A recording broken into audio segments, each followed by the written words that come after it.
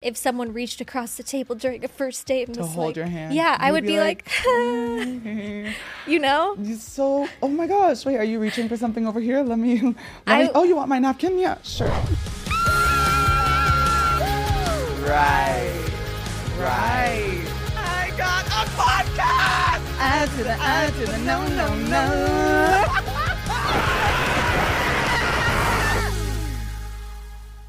Hi, everybody. Welcome back to another episode of I'm Literally Screaming.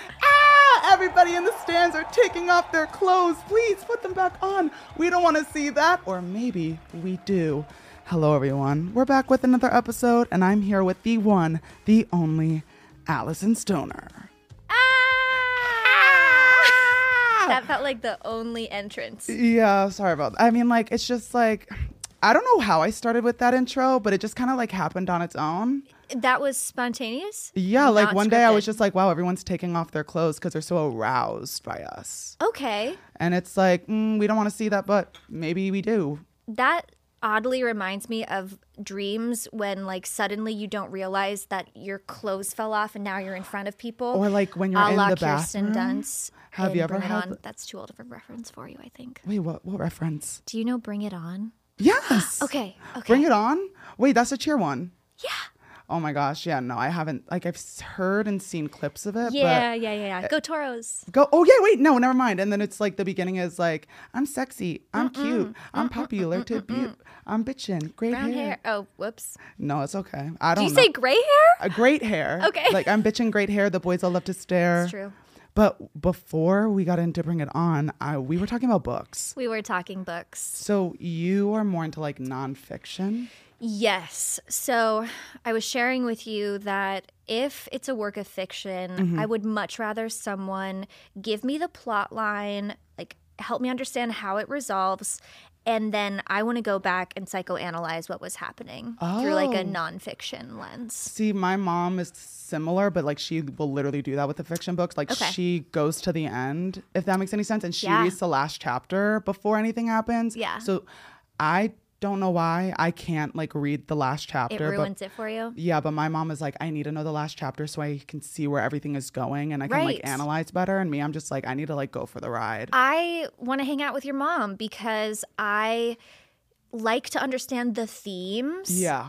And if I don't understand the themes, like my critical thinking and reasoning is not very great when it comes to reading literature. I remember in school, like any time that you had to analyze a paragraph and explain what it was about, I was lost. Really? I would pick out like the details I thought were important, and the teacher would be like, I don't know really why off. you thought that was. That's what, when I was going into my junior year of high school, I had this summer assignment where it was Robert Frost, and it was the two roads diverge into one. Yeah.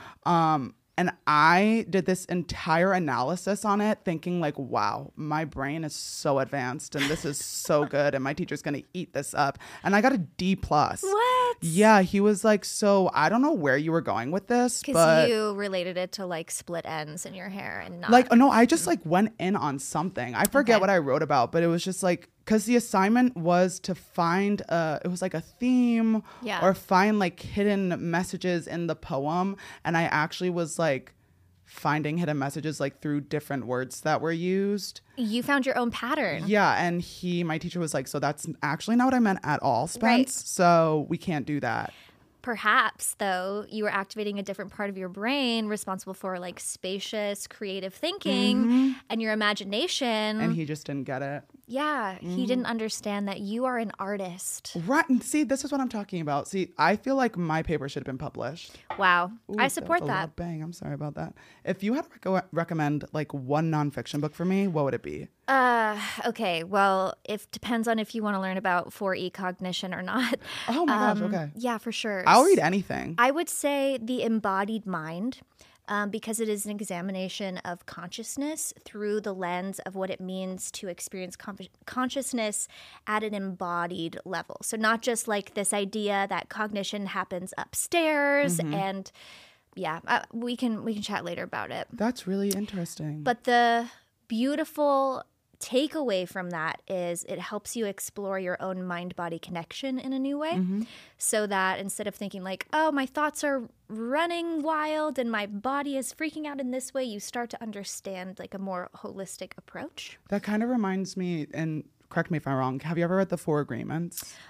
Yes, I have. That kind of like, it kind of the like same, not genre, but like it kind of sounds similar in the sense of like how you can think about things or like reframe things. Am I wrong?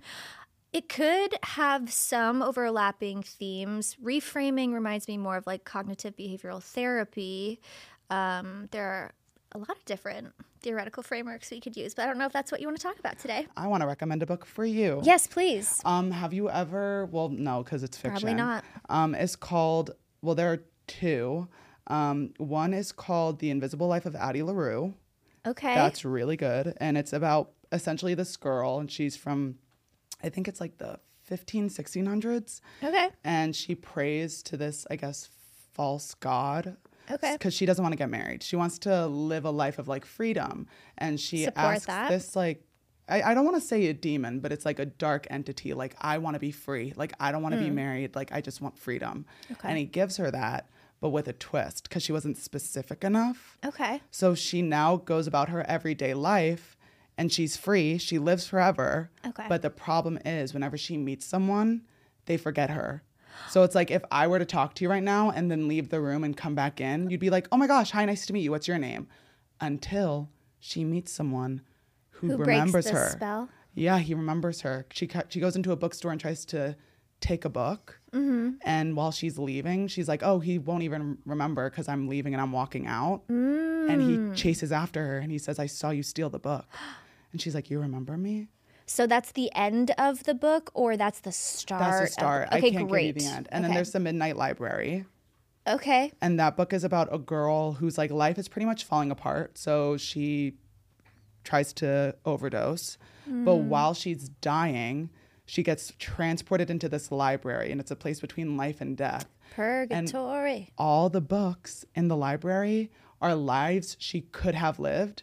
So when she opens a book, it transports her into that life. And if she stays in that life long enough, then she's permanently there. Whoa. So many decisions to make. See, this is why I like fiction, because it's like there's no way in hell this is real, but like I would love it to be. Well, yeah, and it maybe gives you like a canvas where you can sort of play with different ideas, but know that there's no permanent consequence. Right. How was your weekend, or how's your week been? Oh, that's a great segue. I was just thinking about the weekend after talking about the books. Really? Nope. Okay, yeah. But weekend, week. What day of the week is it? It's Wednesday. It's Wednesday. We'll start with today. Okay. So I drove for 3 hours right before this because I live in the desert. Oh. So that was fun. Traffic. 3 hours? Yeah. But I'm going to be moving back into LA because I'm about to start another animated show. Oh, really? And so I'm going to be like recording sessions, and it would be hard to make that commute every day. Every day for 3 hours. And the traffic here. Yeah, absurd. How long have you lived here? I have been in and out of LA for, oh my gosh, 23 years. Wait, so are you originally not from California? Nope. Where are you originally from? Toledo, Ohio. Oh my gosh, really? Yes. Have you seen Flatland? No. Then, okay. No, I mean like you've never seen land that's flat. You've I'm from only New seen Jersey. Okay. You've seen buildings. I've seen buildings, and I lived in a valley actually. Okay. So when I lived in a part of New Jersey that was in, I guess, like city area, I was farther north near New York State where there are like farms, and mills and all of that kind of stuff. So I only knew like mountains my entire life. Wow. Okay. Well, if you ever want to see Flatland, Toledo has got your back. What is it like living? Well, what was it like growing up and like going back and forth? Because you said you started going back and forth like 23 years ago, you said? Yes. So once I moved to LA around 6 or 7 years old, I was mostly here.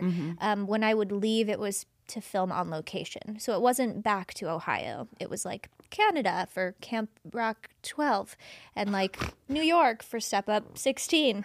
And Toledo is lovely. I mean, it's like simple in terms of when I drive down an LA Boulevard, it's like, you're bombarded with these exquisite artistic works and the lights and everything, and everyone's dressed to the nines. And in Toledo, it's like the building is here to function for like whatever purpose. It doesn't need to be anything super well designed. Yeah, it's like simple. It's like a nice, simple way of living. Yeah, like white t-shirt, jeans. Yeah, and I feel like here everything is very like how do I put this? When I was growing up in New Jersey, not once did I ever think like, oh, like someone might be watching me right now. Whereas like here, people dress like they're being watched. Billboards. Yep. You dress like you're a billboard. Right. That's literally it. Yeah.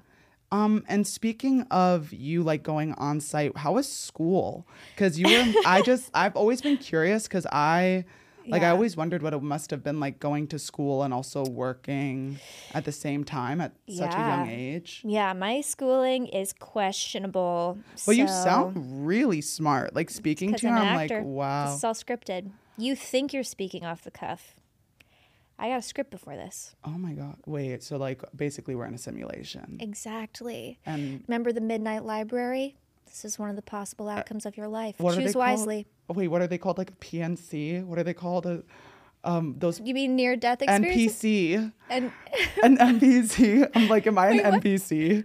And what is that? They're like a non-person non-playable character. Yeah, it's like you are being played by a person and you're fully cognitive and like aware, and I'm just here like rolling things off what I think are my thoughts, but they're not. Wow. Yeah. How much are you questioning yourself right now?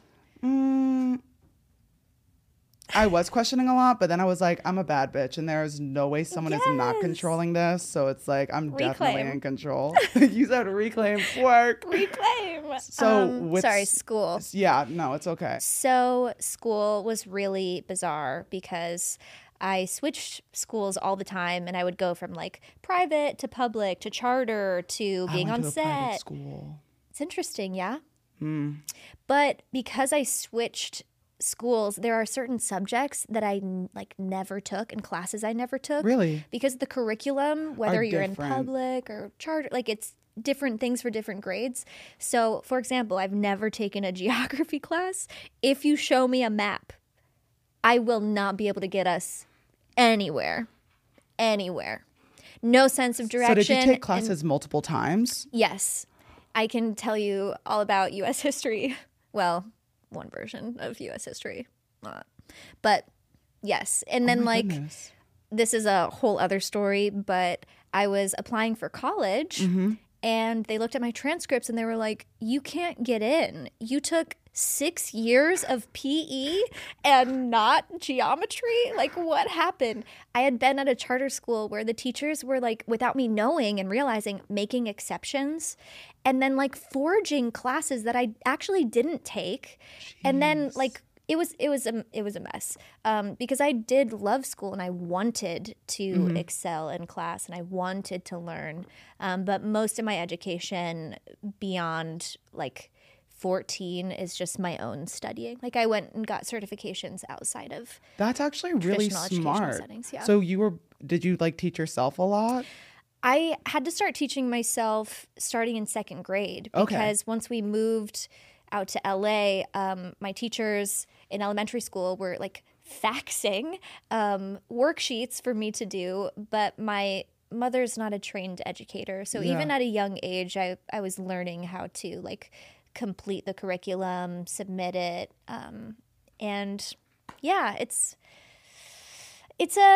something that I grieve because I've had a lot of insecurity around my own intelligence because I would show up to a bunch of different settings and like you have probably studied so many things that I've never studied, and because I assumed that like the school form of education was always superior, I felt like, wow, I'm really lacking until I learned like, oh, I can fill in the gaps on your own on in some of these other ways. And even like recapping with things like I recently, when I was in high school, I took ASL and I recently just started teaching myself ASL again. And I love the thing I always say all the time is like I love being outside of school, especially like elementary middle school, high school, because I feel like with those, everything is kind of just like forced on you in a way. Whereas like when I was in university, a lot of the things I studied, I was able to choose what I wanted to take. Like there were options for different classes to fill different credits and things like that. Yeah. But even now, I have my degree on hold. But even now, like I can read what I want, I can look up what I want. So that's always been like really interesting to me, just being able to teach myself things that I never really thought I could. Right. Totally. Honestly. Yeah. I just had this really beautiful image of your degree literally being on hold, waiting for you to. My mom's probably like, gonna watch and be like, waiting. my mom's gonna watch and be like, Spencer, Alyson Stoner told you like your degree's still waiting. You need to go back. No, That's what she's gonna say. If you feel like that's valuable.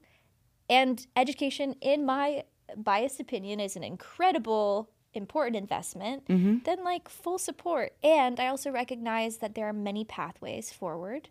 And there are many barriers for many people. And yeah, you kind of have to like work with the cards you're dealt, plus find whatever, path actually aligns with where you think you want to go. When you were applying for university or college, if you don't mind me asking, what was the major you wanted to go for? Psychology. Really? Mm-hmm.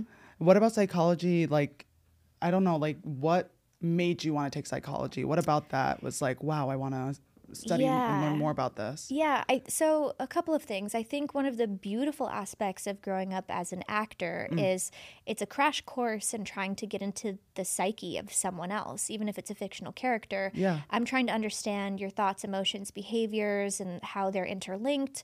I'm trying to understand the story that drives your identity and the way that you relate to other people, because in every scene, I have to dissect why I'm choosing to say these things and behave these ways. And so it was a great kind of empathy builder and also curiosity provoker.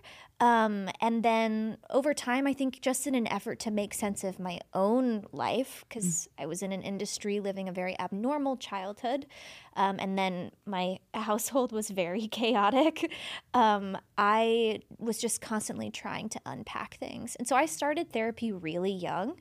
And frankly, like I think that's one of the things that changed my life inside out. And my first therapist has probably saved my life because of how many concepts she helped introduce just for personal reflection, emotional regulation. Like the idea of being able to provide that kind of empowerment to someone else as a psychologist, to help someone like reclaim their sense of self or learn habits that help them manage stress and anxiety, like that seems like such an important act of service in a world that's like really stressed out. If you don't mind me asking, you did start acting at a young age, and Baby. Even before we started filming, I was telling you, like, I remember growing up seeing you on Sweet Life of Zach and Cody, Cheaper by the Dozen, Camp Rock. Now, when you first started acting, was that something you wanted to do? Great question. Because I feel like I've always seen kids that grow up as child actors, and like I even saw Cole. Oh, I thought you were gonna say Cole's interview. I was gonna. Do you know Good Luck Charlie, the daughter? Yeah, Bridget. Not Bridget. The like little girl who played Charlie. She actually was talking about it. Is it Mia? I think so, but she mentioned in a live with her mom, and her mom was just like, oh, she was just a well-behaved baby, and we just thought we would pitch her because we wanted to like save money for college for her. Was that kind of like how it was for you, or was it you were like, oh, I want to do this? Yeah, so that's a really loaded question just because you don't have to answer if you don't want to. No, let's go let's here. Unload it. Okay. So as a child, your reference point is like very different than an adult who can consciously understand like the implications of the decision they're making and then go, yeah, I'm up for this, or like, maybe I'm not into this. Yeah. And so when we ask, like, did you want to do this as a child? I mean, a child over the course of 24 hours wants to be a firefighter, wants to be a unicorn, wants to be an actor. Astronaut. Yeah. So, like, there's a lot of room, I think, to encourage creative development and personal expression and all of that. But did I choose to be in an industry setting doing those things? No, I had no idea really what that meant. It was more like there were these interesting opportunities for this family in Ohio to like go to this convention, and we did conventions for dance, so we're kind of like, all right, we kind of understand what this is. And then like my sisters and I, we played sports, so we're like, this is kind of like going to a tournament or having just some recreational hobby. And over time, suddenly, I'm in LA, and now it's like, well, do you want an agent? And if you want an agent, like, will you go on these auditions? And these auditions now lead to booking roles. And now you're like talking about a career as a kid. And that I could have never fully understood what was going on. So did you kind of like grow into it in a sense of, I guess what I'm trying to ask is like, when you were growing up, was it a lot more of like how like people say like, oh, like at a certain age you gain consciousness and you're like, I remember this. So like growing up, did you like ever hit a point where you were like, oh, like I'm in this, like I'm acting and like. Yeah. I mean, I think I sort of jumped to that conclusion early on because I didn't have any other like possible roadmap. So I only knew myself to be an actor. Like I didn't, when people say like, what do you want to be when you grow up? Like I didn't ever have a chance to answer that in any other way. Because I was already a career professional. Yeah. So I could have, I guess, said like, I don't want to do this. But when you have the like beautiful fortune of positive reinforcement, you're booking things and the world's like, yeah, this is who you are. You just kind of do the thing, right? So I think maybe around like 18, after I had already been doing it for more than a decade, I started to think like, is this what I want to do forever? Yeah. And the parts of me that had been set aside, that didn't get to come forward in school or with friends or just different interests, like different curiosities about the world, started to almost like, knock at the doors of my heart to be like, hey, remember us? Like, you love neuroscience.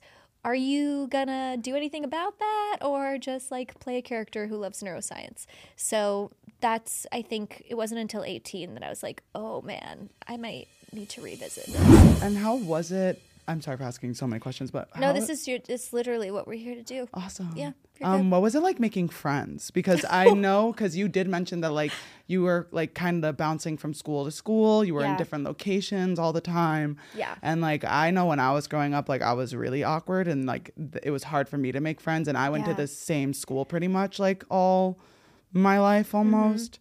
Wow. Until high school. Yeah. But yeah, I even then it was hard or difficult for me to make friends. And totally. I don't know if I could imagine like acting, even like going to school where kids might like see me and be like, oh, like I know you from this. Yeah. And then having to like make friends, move, or even make friends. Now you have to travel, be on set, learn on set. How is that making like friends? Yeah, of course. I mean, every person probably responds a little differently.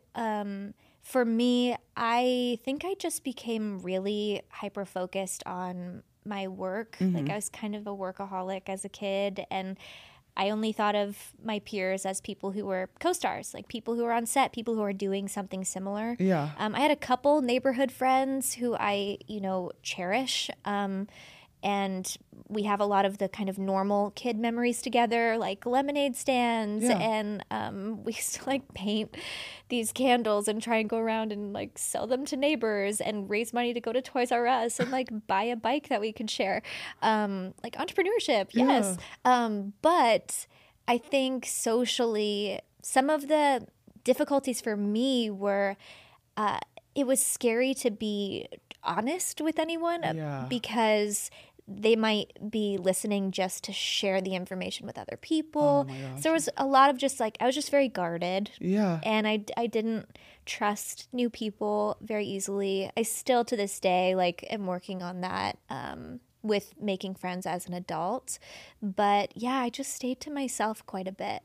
And I, I found ways to love that. Like, but I was super socially awkward in terms of like, if you put me in a room with a bunch of people in suits, I'd be fine. I'd be Yeah. like, what's up, But Robert? it's like You kids know, your own age, it was like, oh, terrifying. no. Yeah. Terrifying. I was actually going to say, again, like, I can't compare any of my experiences to yours because they're completely different. But I will say that when I started on social media, a lot of people that I went to high school with, or like kids I even went to like middle school with, started hitting me up out of the blue, being like, oh, let's hang, or let's do this, let's do that.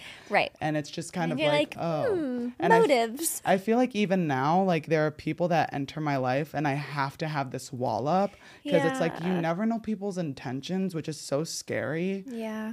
Because it's like they could actually be there to like learn who you are, or they can be there to like learn about you and things. Because I always say that when I meet new people, it's like you're either here to meet Spencer or you're here to meet Spencewuah. Right. Who we're the same person, but it's like different, you know? Absolutely. So what does it feel like for you to like, what is it like? What are the qualities of the friendships that feel best and like safest to you? I feel like the qualities that feel safest to me are like my best friend. Her name is Zaya. I just like, we hit it off like right away, and it takes me a really long time to like trust people. I always like to say when it comes to like a friendship, there's like a give and a take. And like with Zaya, we were friends, we would laugh, we would talk, and it wasn't until like a few months in that we started like unpacking things in our lives that like we were being open and vulnerable about. Yeah. And I think the moment I realized, I was like, oh my gosh, like she's going to be my best friend for life, is it wasn't even like a falling out, but like we had like kind of parted ways. Yeah. It was like I had gone into a relationship. I neglected my friends. That's on me. But while that was happening, she never told anybody anything I had ever told her. I never did the same with her. So when we came back to being like really close like we are now, it's just like knowing that I have someone where like we don't have to talk all the time. I can tell you things. You're always there for me. I'm always there for you. That's kind of like the friendship aspect that makes me feel safe. Yeah. But with new people, I feel like I've always been intuitive in a way. Like people will say things to me and I'm like, okay. Like even like the way you said that makes me, I don't want to sound like the type of person where it's like I feel like I'm up here, but it's like, for example, if I'm like talking to a guy from a dating app and he's like, oh my gosh, I just recognized you and you're from TikTok. I've seen your videos on my For You page before. You didn't just recognize me. That's my thing. It's like, it's certain like mannerisms and things like that where they just immediately throw me off. And I feel like that's no fault of their own. I feel like they're just like, oh, how can I make this person most comfortable, act like I don't know who they are? But I would rather you be like, honest. Oh, I know who you are, but I want to get to know you as a person, opposed to like, oh, I don't know you. And then like you kind of just like sneak it in there like, oh, I've seen you before, maybe. Right. You know? Right. Yeah. It's like that. What for you is like a safety for friendship? Well, when you shared about dating apps, so I've never been on a dating app. I do not blame you. They can burn. Until recently. I signed up for this like obscure one that's very like subcultural for a group of specific kinds of people. No.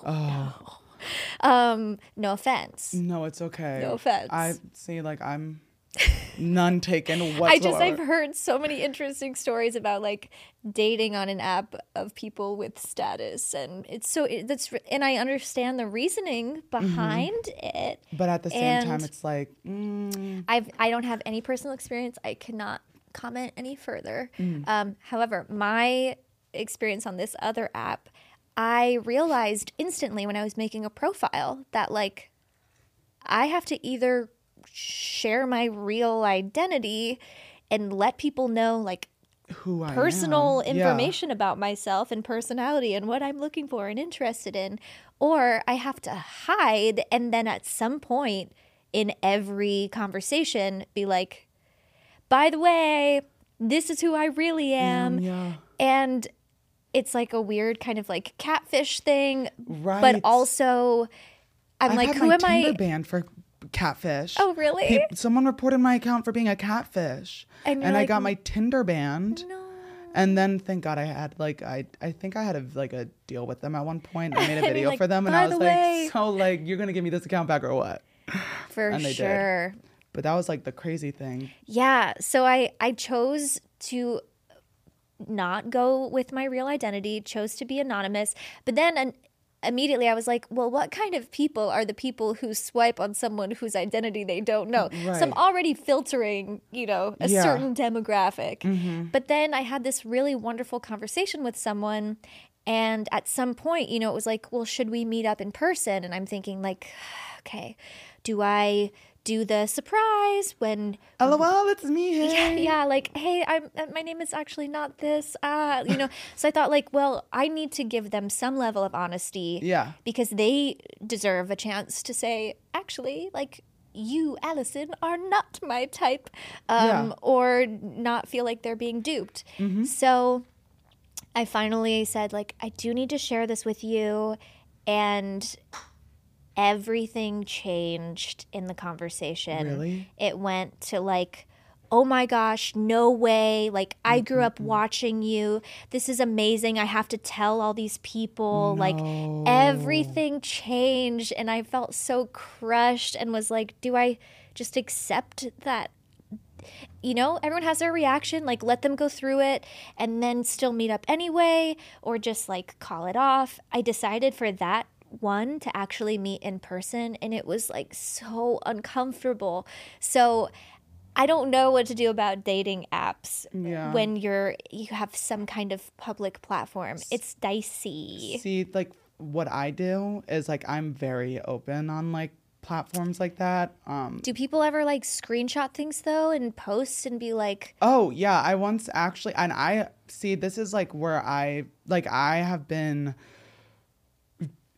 have Twitter. I'm not going to like go into it, but like I have been like canceled on Twitter really bad. Like people have made like fake tweets. This was like a few years ago, but someone made several fake tweets of me saying like racial slurs and uploaded them. And then I got canceled. And then like all this other stuff happened. And then one guy's tweet went viral because he was like, get off this app. And I was like on a dating app and he screenshotted it and put it on Twitter.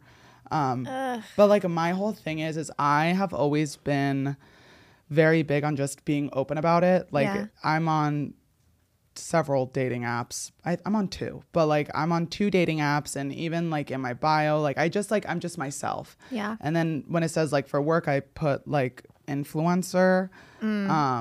And then when I'm talking to people, that's kind of like how I gauge like whether they want to know who Motives. I am or like whether it's something different. Yeah. And as far as that goes, it's difficult. Yeah. 100%, because when you're very open about it, I feel like there are people who are manipulative, or they go in with the intent of being like, I'm going to make sure that you're super comfortable with me, so I'm going to do everything I can to make you comfortable in that kind of way, which is why it takes me a long time to like even bother like meeting them in person. Oh yeah, I and my former partners know I call myself a turtle or a snail. I'm like, I'm so sorry, but like, if you're planning on wanting to hang out for a long time anyway, then like, what's the rush? Yeah, Let's like, just open up very slowly, shall we? There's like a guy that I just started talking to. Well, not just, like a week or two, I don't know. And I have him on Snap, and he literally was just like, let's hang out. And I was like, LOL, hell no. I was like, that is not happening. Like, you're crazy. No. Yeah. You're like, sure. What are you doing October 3rd, 2024? 2025, make it. Like, I can't.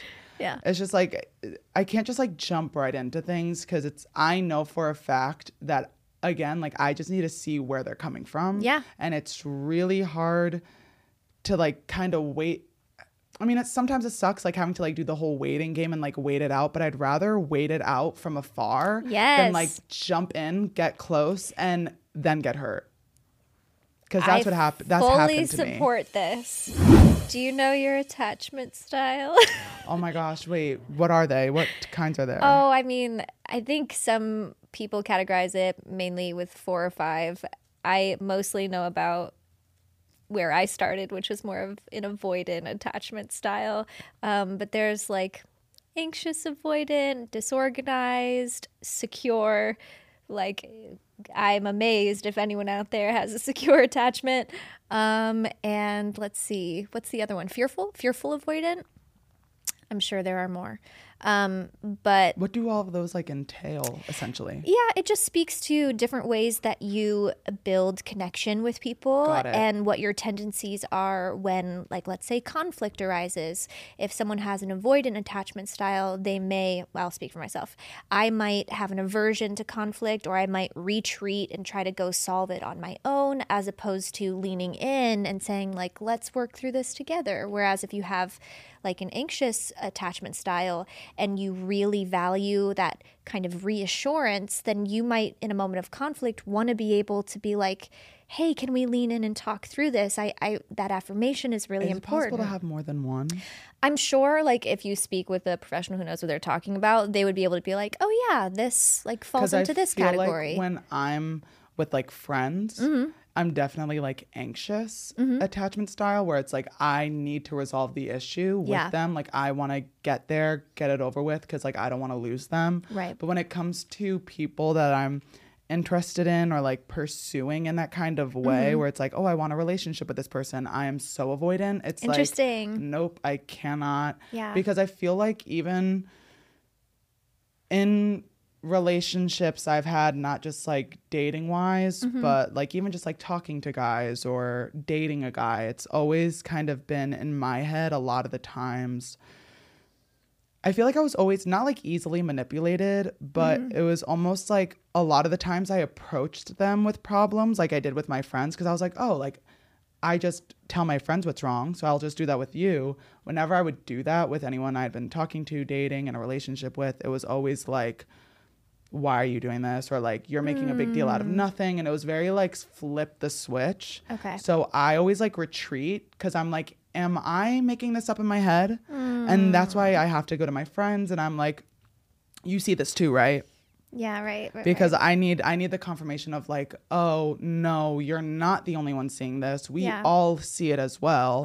And then it's like, oh, I can confront. But until that moment comes, I have to like, nope, bye. Yeah. And it's interesting. Have you ever heard of internal family systems?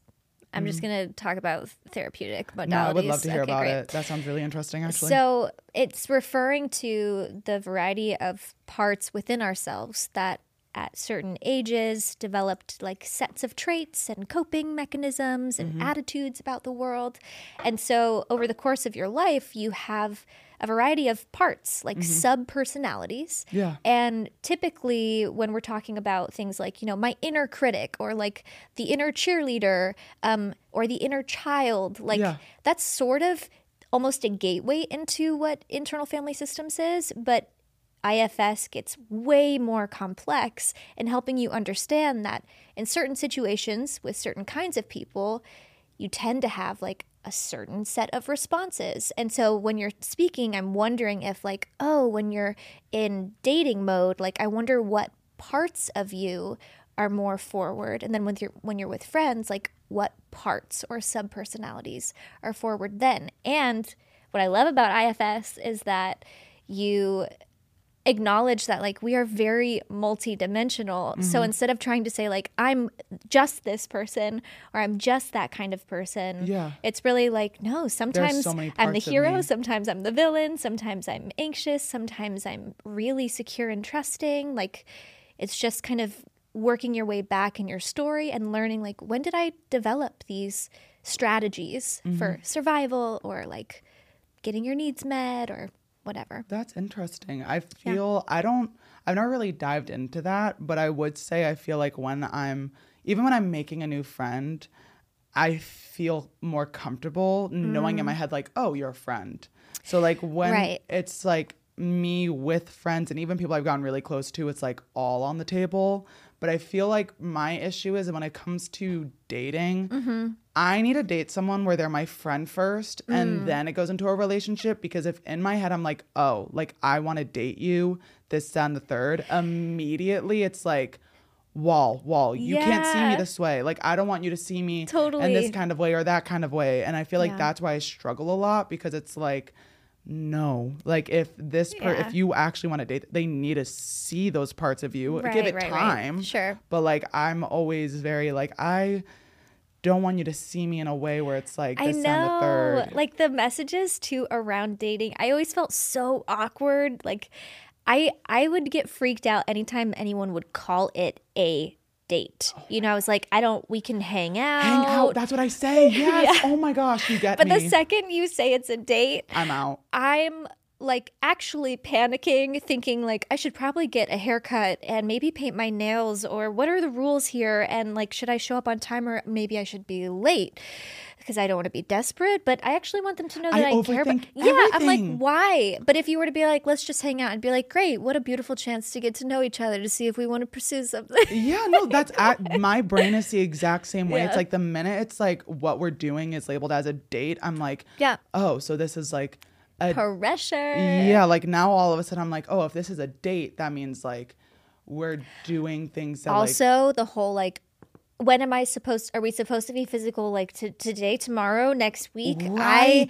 I'm so like, I can't think about that. And like, I would be so I'm already awkward, but like if someone reached across the table during a first date and to was hold like, your hand, yeah, I would be like you know? So, oh my gosh, wait, are you reaching for something over here?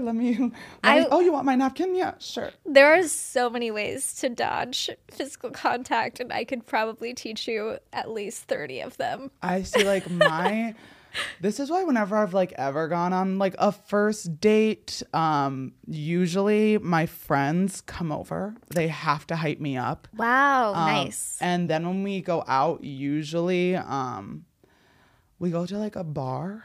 Okay. And I'll like have a shot because I want to be aware. Pre-date. No, on the date. Like usually sometimes they'll be like, if it's like a date, they'll be like, oh, let's get a drink. And I'm like, okay, perfect. And it's like casual, and then like the drink, and then I'm like, okay, I'm fuzzy, not drunk. I can have a conversation, but I'm calmer. Yes, true. And it's like, let's see where this goes. But at the same time, even when I am that kind of way, I do still feel like I can like point things out. Right. See, I don't drink, and there are moments where I'm like, I've heard that would be helpful for a time like this. See, like, I personally, have you ever seen the movie? Probably not. I don't have a TV or watch movies. That's okay. But try me. A Good Person? Never heard of it. It's with Florence Pugh and Morgan Freeman. Nope. It's a really good movie. I watched it last night, and it's about... It's new? Mm-hmm. It's basically Florence. She plays...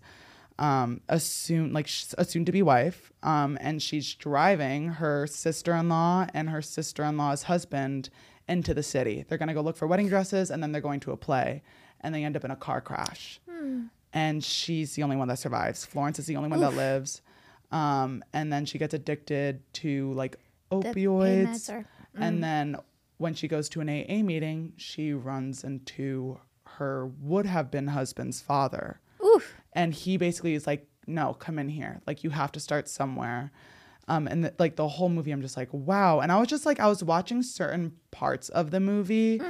And like, even like when she first started taking the opioids, or like when the dad was describing, or Morgan Freeman, when he was describing like drinking and like times he would do it, I was like, wait, like, I don't know if should I be like resonating with like certain things he's saying? Like, he'll be like, oh, I had like a really bad day, so like I got whatever. And I'm like, yes, people do that. But I just, after watching the movie, I'm kind of been like hyper aware about like the things I do. And like, totally. If I want a glass of wine, just like sit back, relax. Like, it's going to be one glass. Or if I'm like, oh, I've had a really bad day, and I rely on the wine to calm me down. Yeah. See, because I didn't grow up even like drinking caffeine. Like I don't drink coffee. I don't drink alcohol. I've never smoked a cigarette. Like it's just something that hasn't been something that I've chosen to try. I'm so happy that like this. But like I'll say, in the times that the thought has crossed my mind, it's only ever been on occasions where I feel so overwhelmed and stressed that I feel like I need something to help with it. And because I can hear that thought, for me, it's my signal of like, oh, it sounds like you're feeling overwhelmed, and like makes sense that you would crave something that would help it instantly. Yeah. But like, let's explore the options that, you know, are actually going to be helpful long term and not cause other issues. Or like, or if you want to have a drink, like maybe first find some sense of calm and stability in your mind, and then ask yourself again, like, do you still actually want this? Want it just to enjoy? Yeah.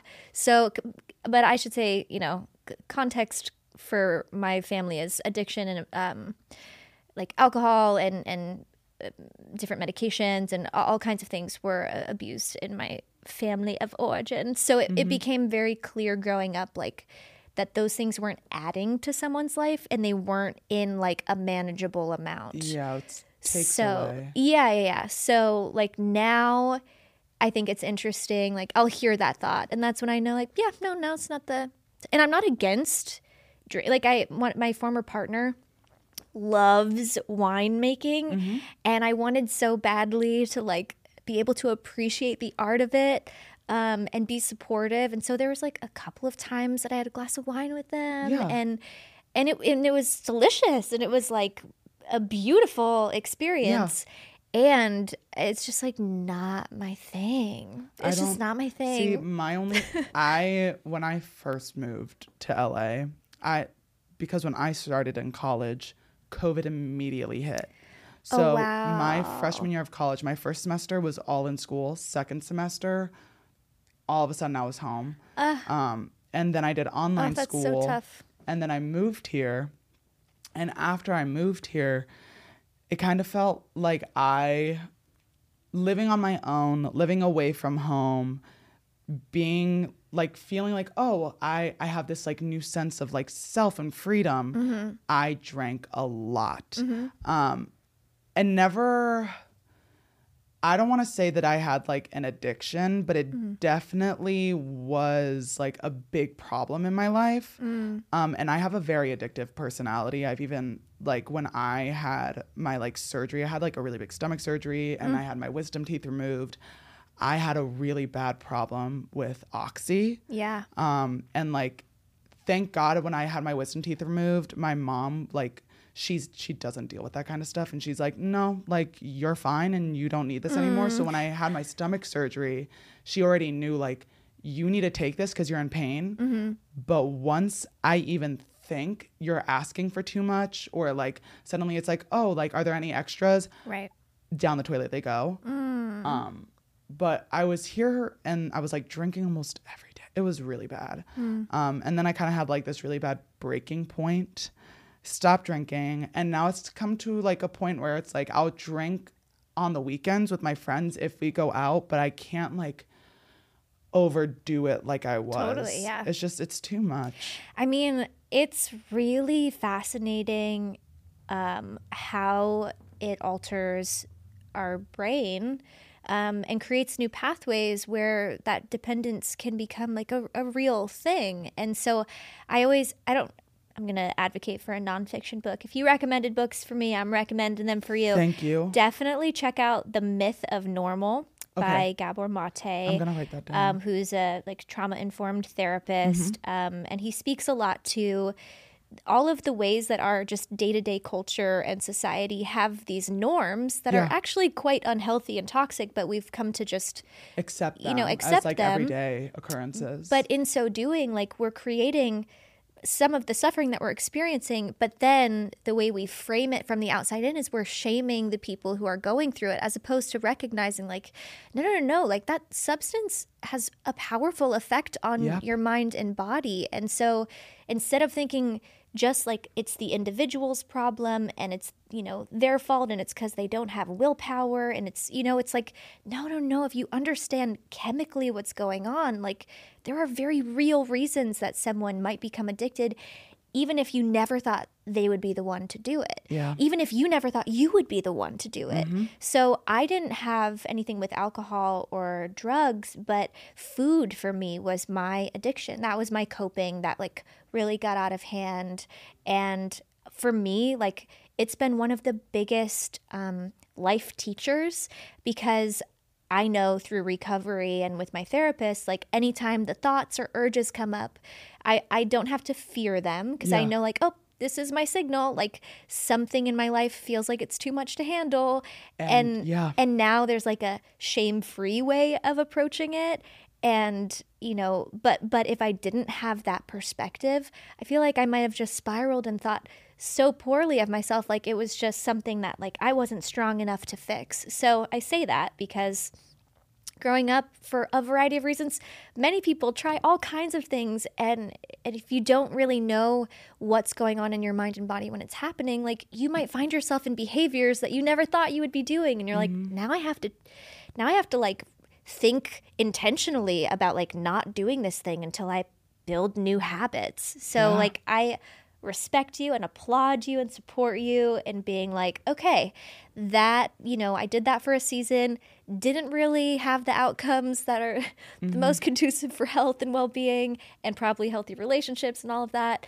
And like now moving forward, you actually are rewiring. Yeah. And then thankfully over time, like our bodies can be quite malleable in terms of adapting to new ways of being. But for some people, if you've been doing a certain thing for a long time, like it takes lots of intention and support. Oh, can I just do one little detour? Yeah. I had a question. I have to do an a quick answer. little detour. I came out of the closet when I was like in middle school. And I didn't have like the pressure of thinking other people were watching me other than like my mom. What was that like for you? Being able to like come out, knowing that like, oh, people have eyes on me, if that makes sense. Yeah. No, totally. It was really nerve-wracking. And the reason I ended up doing it was because my girlfriend at the time, we reached a point in our relationship where it felt like it was a disservice to her for her to be hidden, right? Yeah. Like that didn't feel good for her. It didn't feel fair.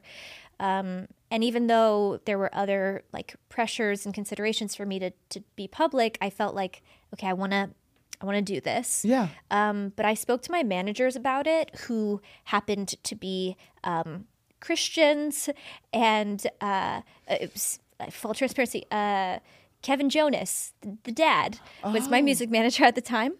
And so he's a former pastor. And so I was like, okay, I know that there's a potential risk here. And he was very loving and supportive and helpful in me understanding that like there are risks if I do this. It's totally my choice. Yeah. But it could affect not only people's perceptions, but also like hireability for jobs. I did end up getting fired from a children's show because they felt that I was unsafe now that they knew I was queer to be around kids. So there was like definitely discrimination there, but the like beauty far outweighs the hate comments and death threats. But it was intimidating. But now you're also liberating. But now you're going to be in a new horror movie, right? It's a queer. Oh yeah, that's right. You're like, wait, sorry. No, what? I totally forgot I did that. But how that happened was Matthew, Scott Montgomery, and Alyson shot me a text, and they're like, "We're doing this film. Can you be here in like an hour just to do this quick little thing?" So I haven't actually seen it, and I don't know the full script. It's okay. I only know the little thing I was in, but I'm sure it's great. And it's like lots of queer people in the cast. I heard, and I got really excited. Yeah, and and I play a queer character on a Nickelodeon show, which was cool to see, like the evolution of Disney and Nickelodeon integrating LGBTQ plus characters. And yeah, I mean, I'm like here and queer and ready to. You ready to play a game? That's right. Segue. Yeah, I ate that up, huh? You did.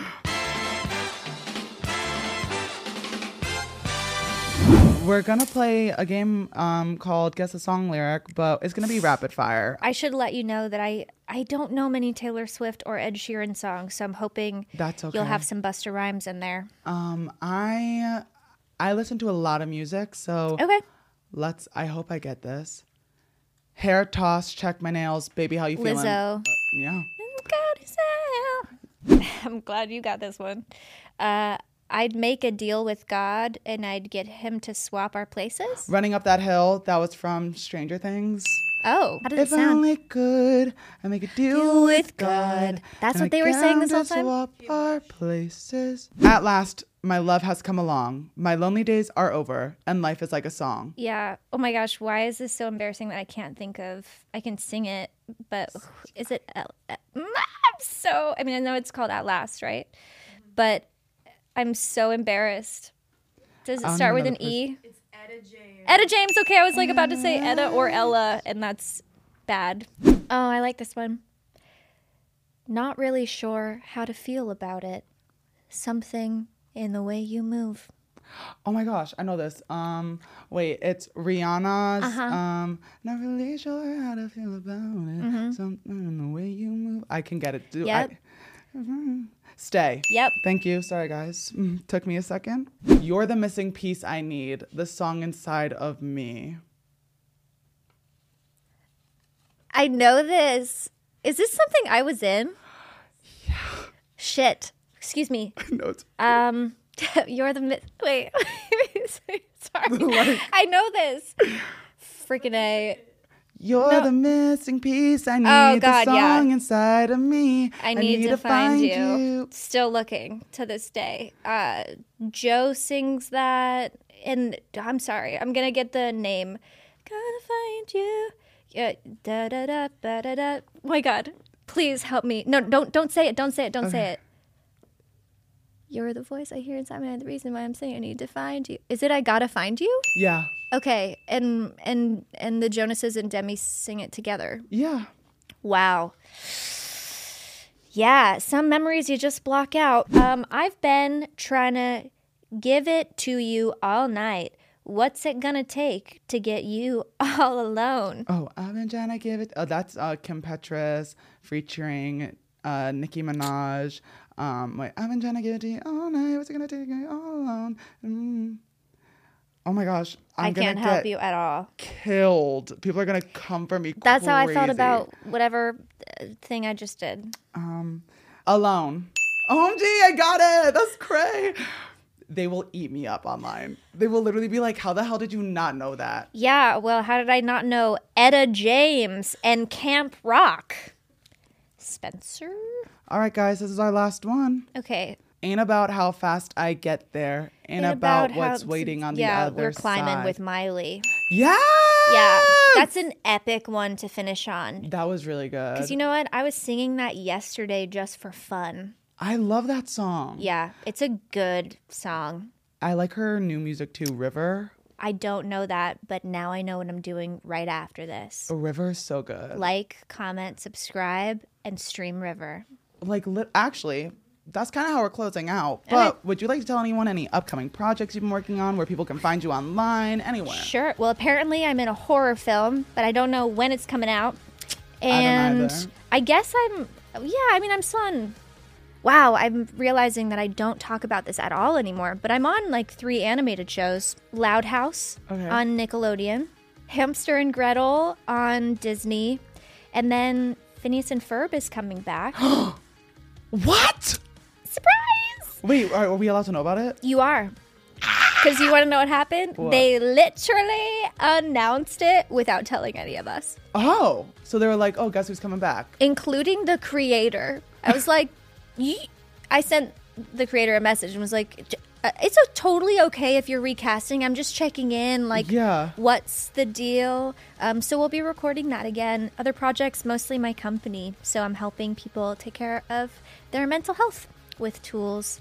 If you're struggling with anxiety, if you are feeling like you want some support, check out Movement Genius. Actually, we could give everyone like a month free if you want to. We could give like a special code. Okay, yeah. The code is I'm literally screaming. Yeah. Wait, could I suggest a shorter? Yeah. Maybe like screaming? Yeah, screaming. Screaming's the code. Okay. Not I'm literally. That's a lot of typing. Screaming. Screaming's the code, guys. We just made it up. Don't judge me. Like, it's, you know, like I had a few seconds and I chose what was on the top of my head. Yeah. You nailed it. Thank you. Yeah. Well, guys, you know where to find me. Spencewuah on everything except Snapchat because, again, some bitch stole my username and I want it back. But my Snapchat username is Spencewuah with an M in the middle. You guys, if you don't know where to find me, you can find this audio or this podcast, on all audio streaming platforms. New episodes drop every Thursday. But if you want to see this happening live and in action, head to the Past Your Bedtime YouTube channel and subscribe, like, comment, do whatever you got to do. Wow. Show some love. I love you guys. Love me back. Because if you don't show love, that means you hate me. And I can't have that. I can't have that in my life right now. I need you guys to love me. So I love you guys so much. Be safe. Be healthy. And until next time, mwah, bye, everyone. See ya.